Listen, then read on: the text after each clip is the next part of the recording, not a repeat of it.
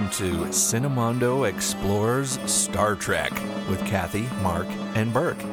Today's episode, Dagger of the Mind. Stardate 2715.1. And you just heard the dulcet tones of Mr. Burke Saul's visual The what? effects. Dulcet. Oh. Or mellifluous. Oh. A doll. What? Not dull. No. Burke creates visual effects for movies and TV shows, and he wrote the music for, well, he writes a lot of music, but he also writes the intro to our wonderful podcasts. And that beautiful intro for Burke's was performed by Mark Asavorian, screenwriter, film producer. My God, what does he not do? A lot. And the lovely vocal stylings you just heard were Kathy, who is a award-winning something or other. What does she do again? Is she like a... What is it again? She's like, does some she draws pictures or something? You know, no one would ever believe we actually have these things written down. I know. No, she's Kathy is you have to read them. That's the problem. Kathy is award-winning... No, she's an award-winning creative director. That's what it is. And someone who creates the beautiful posters and advertising that we see, forcing us, compelling us to go see our favorite movies.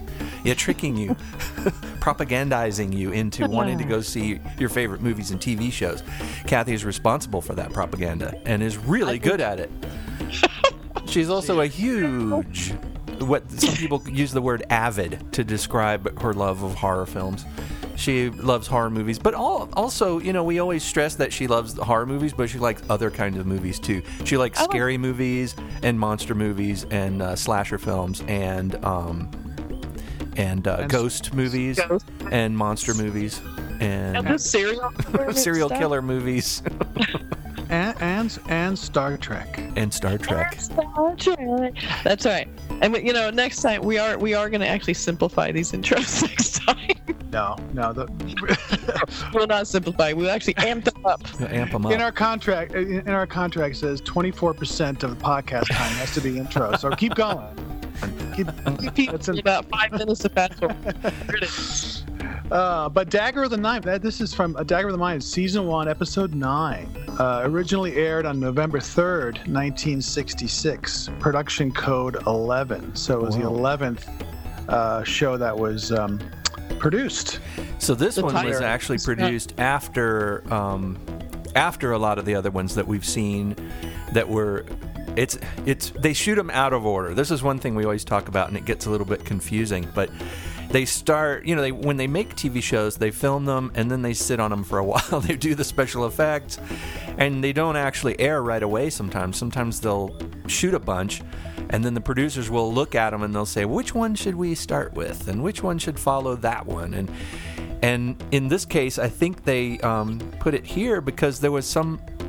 Or there might have been some question. I read something about some question that the producers were saying, this is another episode of sort of a mad scientist, a mad doctor who is using science. Yeah. And they were like, maybe we should put a different one in the, because, what was the one? What Are Little Girls Made Of? Was about a doctor who was kind of insane and thought he was saving the world with his technology. But then they put Miri between the two. The episode Miri. So they do. And this one is actually based on Shakespeare, Macbeth. And the title came from that. Yeah. But is anyone here like an actor who could actually recite the Macbeth passage that Dagger of the Mind comes from? I think it starts Space, the Final Frontier. I think that was from King Lear. Well, I like it because there's a big section, but it's a dagger of the mind, a false creation is like the phrase from Macbeth, and amongst some other great phrases. So it kind of makes sense in this because, once again, we've seen a lot of these episodes where there's a lot of false creations going on in this series. Yeah. Okay. Proceed. Just throwing in a little culture. A little fancy Macbeth, Shakespeare stuff. Well, that is part of what is so great about the show is that they did have there was a lot of inspiration from the classics. There's the sometimes the ideas may seem a little bit corny or something, but they're actually they were pretty ambitious with some of their stories. Well, this one starts with the Enterprise making a supply run to the penal colony planet of Tantalus 5, I think it's called. Tantalus 5, and penal colony. Ooh. So where there's criminally insane are confined for treatment, and I guess the director is this famous doctor, Dr. Adams, played by James Gregory, who I always think of him as the Matt Helms boss in those terrible Dean Martin films from the 60s. He's always I can't look at him with a straight face because he always seems like he's ready to just be kind of like this goofball guy, but he plays a serious doctor in this one. Was he in Barney Miller, or was that the other guy? Yes, he was in Barney Miller. Yeah, right. That's what I remember. That's what I thought. Really, he was in Barney Miller. James Gregory. No kidding. Okay. And he was also in My Favorite Martian, I think. He was in tons and tons. He was all over the place in the 60s. Great and 70s. Voice. He had a really good voice. Yeah, but so they're bringing some supplies down, and they're bringing some supplies up. They're transporting this box up to the Enterprise. Yeah. And I was like, boy, this is so. They have this force field around, so they have to remove the force field, so so you can be transported down because they have this force field you can't get through. So you figure, okay, this is a penal colony. There's there are a lot of security. So when they beam up this big box, it's heading for Stockholm, Sweden.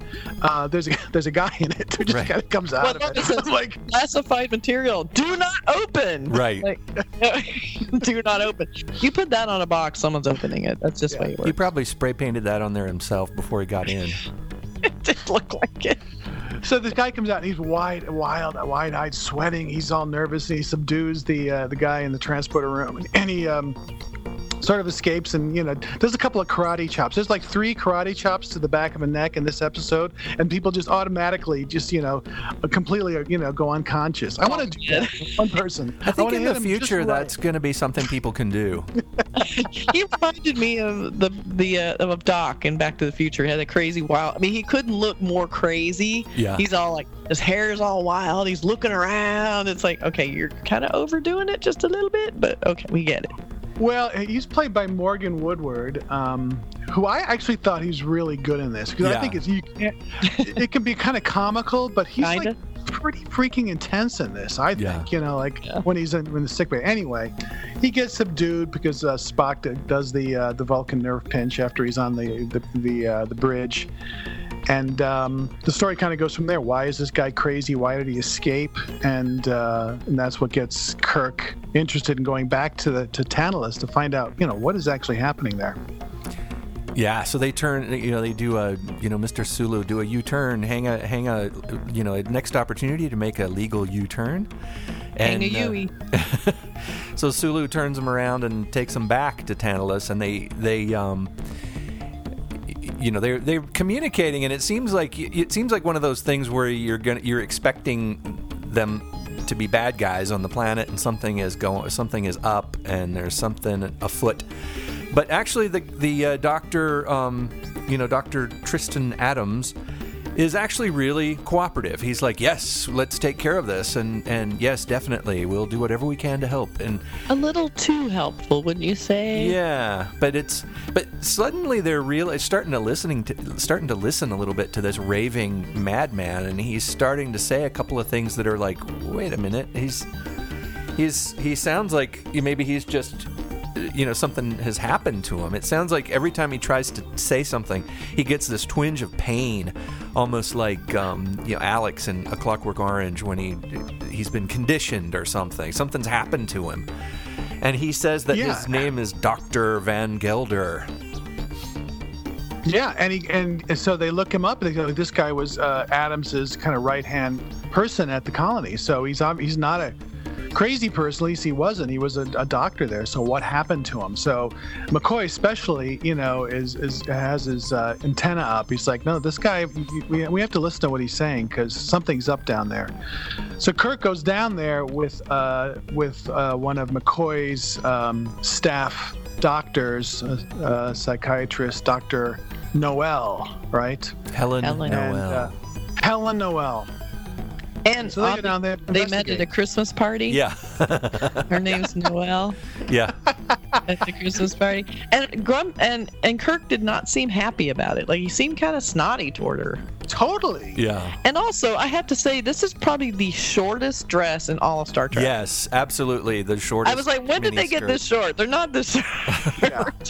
She looked a little uncomfortable in it too, in a couple of scenes where she had to turn around, and you could tell she was kind of standing up really straight and trying not to. Oh yeah. It was a little weird. It was a bit weird, yeah. Okay, so Noelle. Okay. So they're trying to figure out what's going on in this penal colony, and what's weird is all the prisoners who are supposed to be these incorrigible lunatics are all walking around with these placid smiles, and it looks like the Pleasure Planet, from like they're all on a cruise. They're all just sort of walking in the hallways and happy, and everything looks really great. And Dr. Adams is saying, yes, everyone is under control. Everything is wonderful here. And it's obviously something's not right if everybody's happy. Everybody's wrong colony. If everybody's happy and content, there must be something wrong. They're criminals, for God's sake. And there's a woman who comes in who's like works with Dr. Adams, and her name is Lethe, I think, Lethe, and she's this very interesting-looking woman who's got it very placid, and her eyes are sort of going in different directions. It was just like what, and I don't like.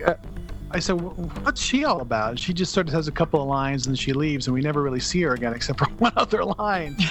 So you thought she'd be some sort of major character, but she wasn't. She would be a really good cosplay character because she's very distinct looking. Yeah. Very distinct looking. But they go by this booth and they go, what's happening there? And there's a guy sitting in his chair looking up at this weird light that looks like it came out of a Mario Bava movie. I look at that. I think it's like a Dino De Laurentiis special effect, this very colorful thing. Sort of looked to me like an ashtray. Like, all right, we'll take this ashtray and put some stuff around it. Being a resourceful prop person, to me, that screams ashtray. And it's sort of like, you get under it and you turn up the knob, and the noise gets loud, and you start, you can put suggestions into people's minds. And in fact, Kirk tries it, and with Dr. Noelle, and she says something like, "We'll do something simple, like you're really hungry," and then he goes through it and comes back down, and as soon as the machine is turned off, boy, I could go for a big lunch or something like that. So I always remember this booth when I was younger watching this. Like that was really intense. Just the noise was like they played that booth a lot in this episode. Yeah, it's a big. Yeah. Well, this is a fun episode, actually. It's kind of a different one from a lot of the other ones. There's no aliens. There's nothing really space about it. This could have taken place entirely on Earth. You know what I mean?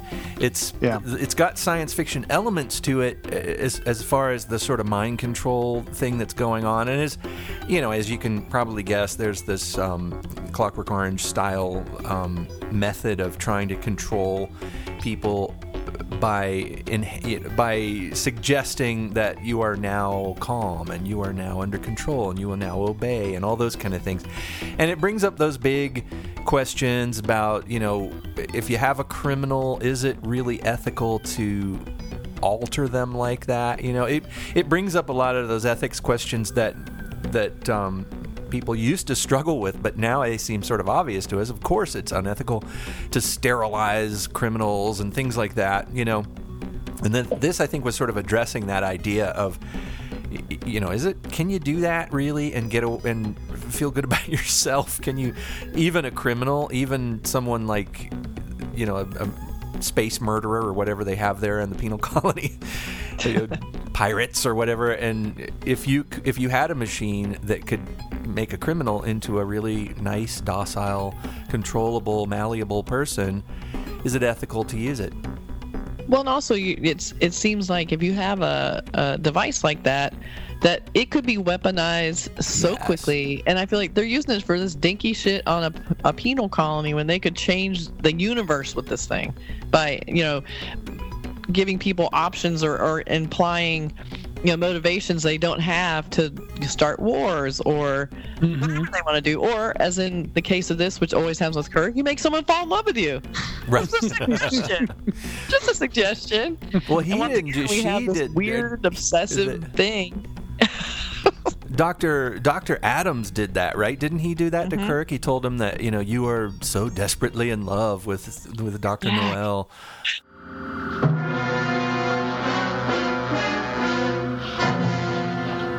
Now Captain Kirk is going to have a complete demonstration.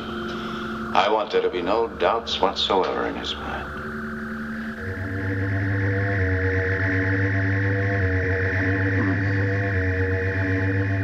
Madly in love with Helen, Captain. You'd lie, cheat, steal for her. Sacrifice your career, your reputation. No, Doctor, no! You feel it, Captain? You must have her or the pain grows worse. The pain, the longing for her. Helen. For years you've loved her, Captain. For years. For years, I've loved you. You must continue to remember that, Captain. Now, she's gone. Helen! Helen, don't go! I need you, Helen! Now, Captain, you must take your phaser weapon and drop it on the floor.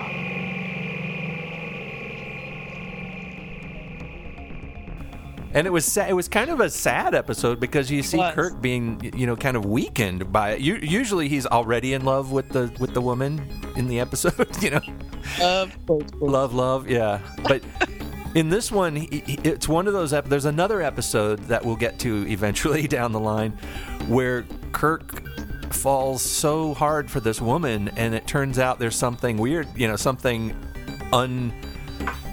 hard to say it without giving the episode away. There always is something wrong. There's something about her that makes it impossible to love her.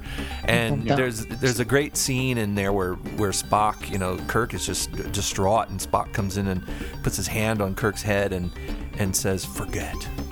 And it kind of mirrors the time that he did that with McCoy when he said, "Remember." Yeah. And in the movie, in the second Star Trek film. But in this one, Spock does that, and I think in fact, I'm pretty sure it's the first time it was ever done in an episode is the Vulcan mind meld. Yeah, it's the first time. And that's when he figures out this Dr. Van Gelder is not this raving lunatic, that he's been made into a raving lunatic. And he does it. It's really interesting the way he describes it. It's this thing, this very personal to Vulcans and very private, part of our private lives. But, he proceeds to do it in multiple episodes throughout the series. It's very private. But I love the way he holds his hands around the guy's face. It's very it's like really well acted, well done. Like he's putting the fingers certain pressure in certain spots. And it's like, I can see how this could work, just by moving his hands around. So it's a cool scene. That was a Gene Roddenberry idea, because they actually, in this episode, they were talking about having McCoy hypnotize Van Gelder. And it's interesting, back then, I don't know if it's still an issue, but back then hypnotism was being taken was taken a little bit more seriously than it is now. And the idea of having a character in a TV series hypnotizing another character worried producers, because they thought, well, what if it accidentally hypnotizes a viewer at home? And they actually thought about that, and they said, we really can't have Dr. McCoy hypnotizing him, because we run the risk. Now the issue is a lot of times with flashing lights, they say it triggers epileptic seizures. But back then they were worried that if McCoy hypnotized him, it might impact some viewers. And so they thought, well, what can we do? Like some kind of truth serum or something. And Roddenberry, Gene Roddenberry, the creator of the show, actually took the script and wrote this idea in that Vulcans have this telepathic ability to, meld their mind with another mind, and it was used so beautifully in the series in certain ways.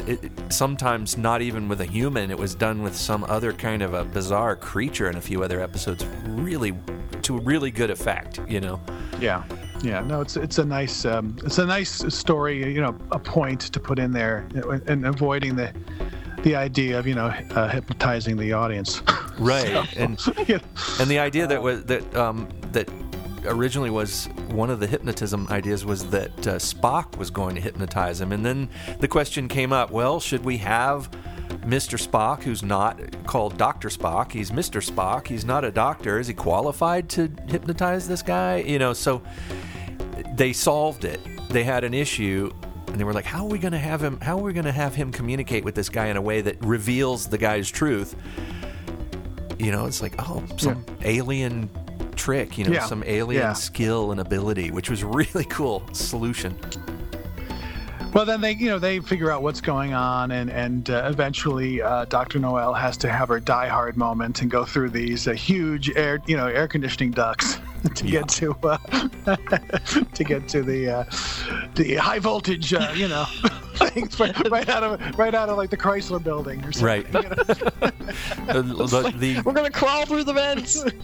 Like, they have vents on this place? The ubiquitous large switch, giant switch. Yeah. Oh, so funny. But I enjoy that. We can talk about our commendations, and anomalies and stuff. Anything else you want to talk about the plot? Because that's. We don't want to give too much away. Well, yeah, it was. Yeah. It's basically what we were talking about earlier. The idea of the paradox of like, what is it? Is it a good idea to do this kind of? Technology. A lot of times we consider our technology to be good. It's helpful. It helps us. Medical technology makes us healthier, gives us longer lives, but. There's a lot of mental health techniques that have been used that have helped a lot of people, but how far do you go? There was right. I think a lot of this came from a lot of the concern and maybe the story itself came from the idea, which was still popular back then in some mental health facilities where they would use shock treatment. And that's a scary name. I remember when I was a kid thinking, God, I hope I never have to have shock treatment. That sounds awful. And then, the old Frances Farmer film with Jessica Lange, where she gets this lobotomy. They used to actually do that. They would use these tools to reach in there and cut parts of your brain. And they were thinking, back then they were thinking, well, it makes them more docile. It makes them more controllable and gives them a better life, But that happened right down the road from where I live. The Frances Farmer, yeah. Wow. It's literally about a half a mile away down my street, Rockhaven, where she was for many years. The building is still there. Yeah, it is. Well, listen, let's take a quick break, and we'll be back and talk more about this episode, Dagger of the Mind, right after this. Do you want to do a podcast? I think you should. They're fun, but parts of it are kind of a little bit more difficult or weird for people who are creative if you're doing a creative podcast. So that's why we use Buzzsprout. They take care of all the things that are sort of the business, the kind of business end of doing a podcast, like keeping you listed on all the major podcasting platforms. They give you a website that you can link to people. You can get people to listen to you. They track your statistics and your analytics. Buzzsprout is a great thing to do if you want to do a podcast, and that's what we do here at Cinemondo. Highly recommended. All right, so commendations, Kathy. What I thought was interesting, and I don't know why I found this kind of so fascinating of all, but it kind of stuck with me, was the whole formal procedure idea, which I don't remember them talking about so much about, where they're claiming that, Van Gelder claimed that he had a neural beam on himself, that used it on himself, and he scrambled his own brain, and so McCoy isn't really buying that. So he has a doubt in it, so he puts it in his medical log. And by putting it in his medical log, Kirk has to answer to his medical log on his log. Yeah. And I thought that was interesting because I'd never really heard that in Star Trek before, so it stuck out to me as like, I thought it was interesting where we went through the procedures of how they formerly are, their logs have to answer other logs, that they're kind of a cohesive document. I thought that was very interesting. I liked that. I don't know why that stuck out to me on this episode, but I thought that was one of the cooler things. I think there's a lot of that nautical, military style procedure that you see in the show, and I think it comes from the fact that a lot of these writers and producers were, the history, World War II and the Korean War wasn't all that far away for them, and a lot of them served in the military and knew about military procedure and protocol and all that. And there's a lot of those moments in Star Trek where they followed naval protocol. I like the back and forth with McCoy and Kirk. I mean, like McCoy gets upset with Kirk and vice versa, and it's kind of like he's playing by the book. So their relationship is really interesting because they're obviously very close friends, but they can get on each other's nerves and they get upset at each other fairly often. So it's kind of cool to see that. And McCoy's a bit older, so he sometimes holds that over Kirk. Like sometimes you get the feeling like it's like, okay, son, listen to me, Yeah, exactly. I like that. That's a combination of mine, I guess. I also kind of like Spock has some kind of fun, almost like spit take moments in this episode. Like, like he has a great, lifts his eyebrow and goes, "Problem, Captain?" After there's some relationship between Dr. Noel and him. There's some sort of, whatever they had he just has a great, "Problem, Captain?" So there's some like cute little asides that were thrown in by the writer, Shimon Winselberg. Yeah. Who, there's some humanistic elements to it. And a little, like you said, less science fiction-y here, more kind of like drama between characters. So that was some fun stuff. Yeah. Well, my commendation is really similar to the ones that you guys just made. I always like the performances in the shows. I always think that one of the things I think they just nailed up and down on this show consistently was the casting and the level of quality. Like we mentioned the guy who played Dr. Van Gelder, the raving lunatic who emerges from a box and runs around and sweats and shouts and cries and suffers. And the actor's name is Morgan Woodward, as you mentioned, and he was just, he was a little bit overboard, and there's an interview with the actor where he said he had to go home and rest for like 4 days after doing this. It was like overwhelming. And I've actually been on sets where actors had to do scenes like that, where they had to go nuts, and lose their mind and freak out. And I've seen the kind of a toll that it can take on an actor. It's not easy to just turn that on and then turn it off when they say cut. And to get yourself into a convincing rage or into a convincing terror. Like I was on a set one time where there was an actor who had to appear to have been tied to a chair for days, being tortured and beaten. And, of course, the actor has not been tied to a chair for days. He's been over there sipping Cokes and coffee in his dressing room and watching television, and then he comes out to the set and suddenly he has to sit in the chair and act like he's been tortured, so it's not easy. Actors don't get enough credit. People never talk about actors, unsung heroes. Actors never get any attention. But I've seen the way that people I remember one actor in particular slapping himself, going over behind the set flats and slapping the hell out of himself and running in place and banging his face against these wooden walls that aren't really hard, and just slapping and running and getting a sweat up and getting his heartbeat up and getting his adrenaline going. And then he goes, and then from there he walks to the chair, and then the prop people tie him in, and it has to be a straight line to the chair, and then he's ready, and it's like, it's so hard, it's so intense. And this guy, I think, really did a great job of crazy on this show, Morgan Woodward. And also Mariana Hill, the actress who played Helen Noel, had a interestingly weird part to play here. You kind of don't know. I feel like she did a really good job, but I feel like I didn't get a lot of her motivation in it.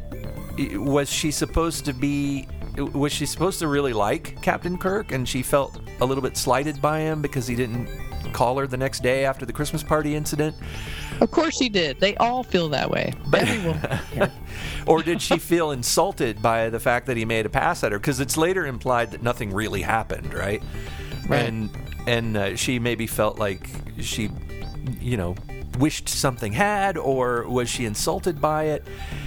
But I thought she did a good restrained job in this, because she has to also sort of sympathize with the doctor at first, and then she kind of comes around and realizes something's not. And you know what's interesting about Mariana Hill, the actress? You may recognize her from a really great scene in a movie that we all love, the Godfather Part 2. Remember the scene where Fredo's wife is just railing on him for not being a man and all this kind of stuff, and he has to get the boys to come take her away because she's out of control. She's unruly, drunken, starlet wife of Fredo. That was her? That's her. Oh, that's funny. Kidding. I have to check it out now. Oh, that's funny. What's your anomaly, Kathy? I have a couple.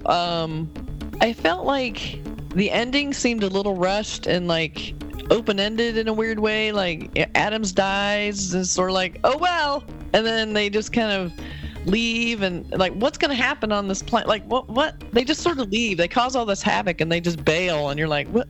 Well, it's so true. It's so true, Kathy. Sometimes I'll look, because when we watched these shows originally, you just didn't know when it was going to end, except that, the clock is coming up to the top of the hour. But I can look on my Netflix and go, gosh, there's only 2 minutes and 42 seconds left. It's still not over. Yeah. It was weird. And I think my main beef was, I feel like, once again, they have a female character who I think could have been a really interesting addition to the cast in general, just to have a psychiatrist on the ship, which I guess they did later in other Star Trek series. But I feel like once again we have a strong female character who is then basically relegated to another Kirk love interest, or a near miss, who then they scramble his brain for her to be the love of his life, and she just becomes another basically exploited for her sexuality and her beauty, and it's like that's the female outcome of just about every character, it seems like, on this show. So I feel like they introduced this cool character and they just kind of do a disservice to her by giving her that storyline, which I thought was a little cheap. But she does do some adventure-y stuff, crawling around then she's gone, and she fights. Like, she does some fighting, and well, that's what I mean. There's so much promise, but then I feel like they could have used a character like that, and they just kind of left it. They just kind of went, bye. Yeah. I'm like, what about his big love interest? What's happening there? What happened? Like, is she gone now? I don't know. I guess it becomes a loose end kind of category.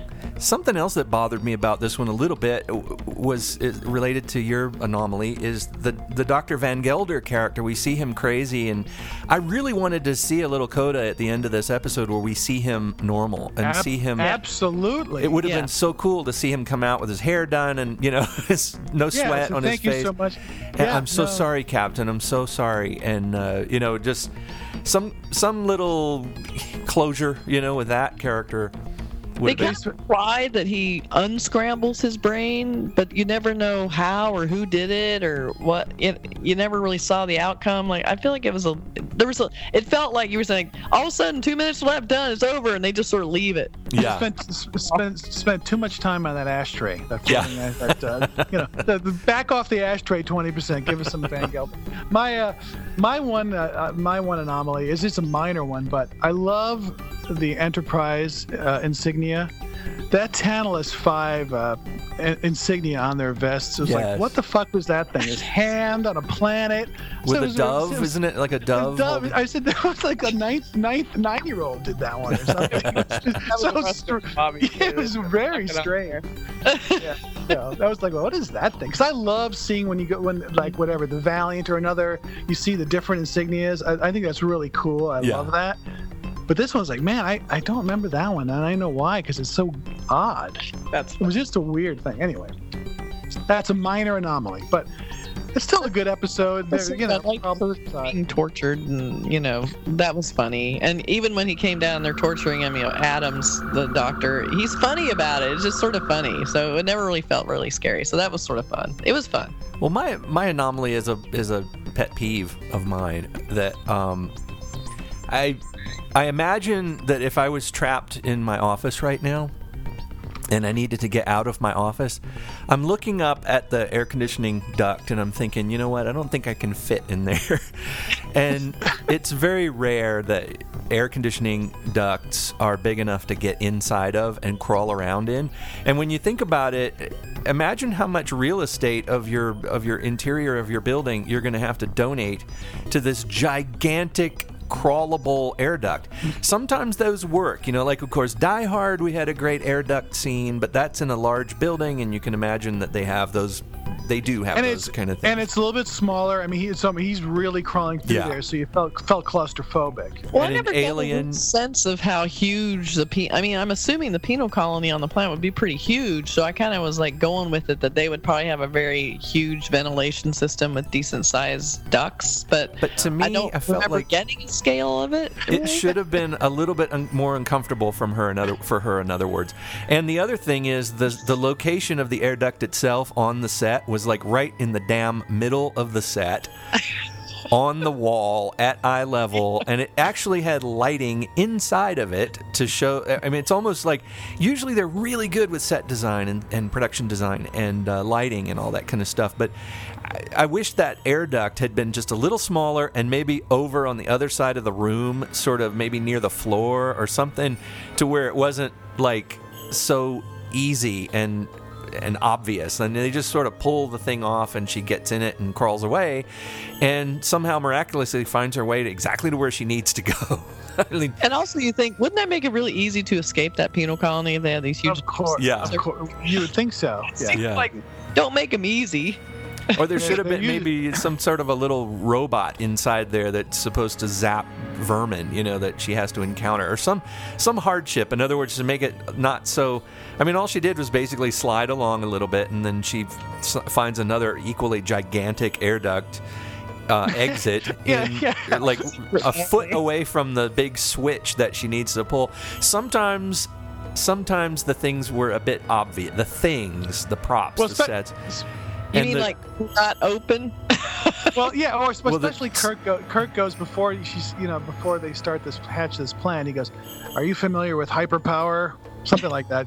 And like, you mean just turning a switch on and off? Yes. Right. Are you familiar with hyperpower systems? And but I know how to turn a switch on. Yeah. And the other thing in this too, is on a similar note, to the giant switch in the power center, is the control for the neural neutralizer itself. It's got the same, I believe, the same knobs that were used in What Are Little Girls Made Of when Andrea and Ruck are turning the big knobs on the Android maker machine, the incredible thing maker. Oh. And the same kind of big knobs, like giant knobs, and they have giant labels on them. And there's a big indicator light that says off, which is weird. Like, don't things normally indicate a light would come on when it's on? But in this one, the user interface is a little bit non-intuitive, I think. When you turn the device off, the indicator light comes on to indicate that it's off. Anyway. Well, one of Star Trek's big sponsors back then was Fisher Price. So I think that was... I also wasn't quite sure how did he make this box, this classified material, do not open? How did he get that box to be beamed up in the first place? Exactly. How did he get in it? Yeah. He got in it. Like, where was it placed so it wasn't too obvious, but it got to be beamed up? It was all very strange. You just sort of roll with it. Yeah. I think Lethe probably had a couple of scenes cut out. Maybe she helped him escape. Right. Yeah. That would have been cool. That's true. Yeah. Yeah, she would do that. So this one had a few little problems with me with the set design and all that, but ultimately it's kind of a fun episode. It has it's light, and it's got a good freak out, good Shatner freak out scene in it, and those are always kind of fun. Yes, yeah. Dagger of the Mind. What's next? What's the next week's episode? What's on the Star Log? I believe it's the Corbomite maneuver. Isn't that next week's? Yes, it is. That's that is a favorite of so many people. That's actually the first episode, the first normal episode that they filmed, the first regular episode after the pilot. Yeah. After the scramble of this episode, that episode, when are we going to air it? This is second, this is fifth, this is fourth. Yeah. Now we're finally getting in a groove. Yeah. Exactly. But I look forward to talking about that. All right. Next time. That's a fun See you one. next week. Yeah. Take care, y'all. Take it easy. This is what are we this time? Wait a minute. Starship Cinemondo. Are we the Cinemondo red shirts or the I don't want to be red shirt. The Cinemondo criminals, because we're having the mind controlled criminals. Anyway, we're gonna neural neutralize ourselves out of here. I'm trying too hard. That's way hard. Okay. Cinemondo warping out.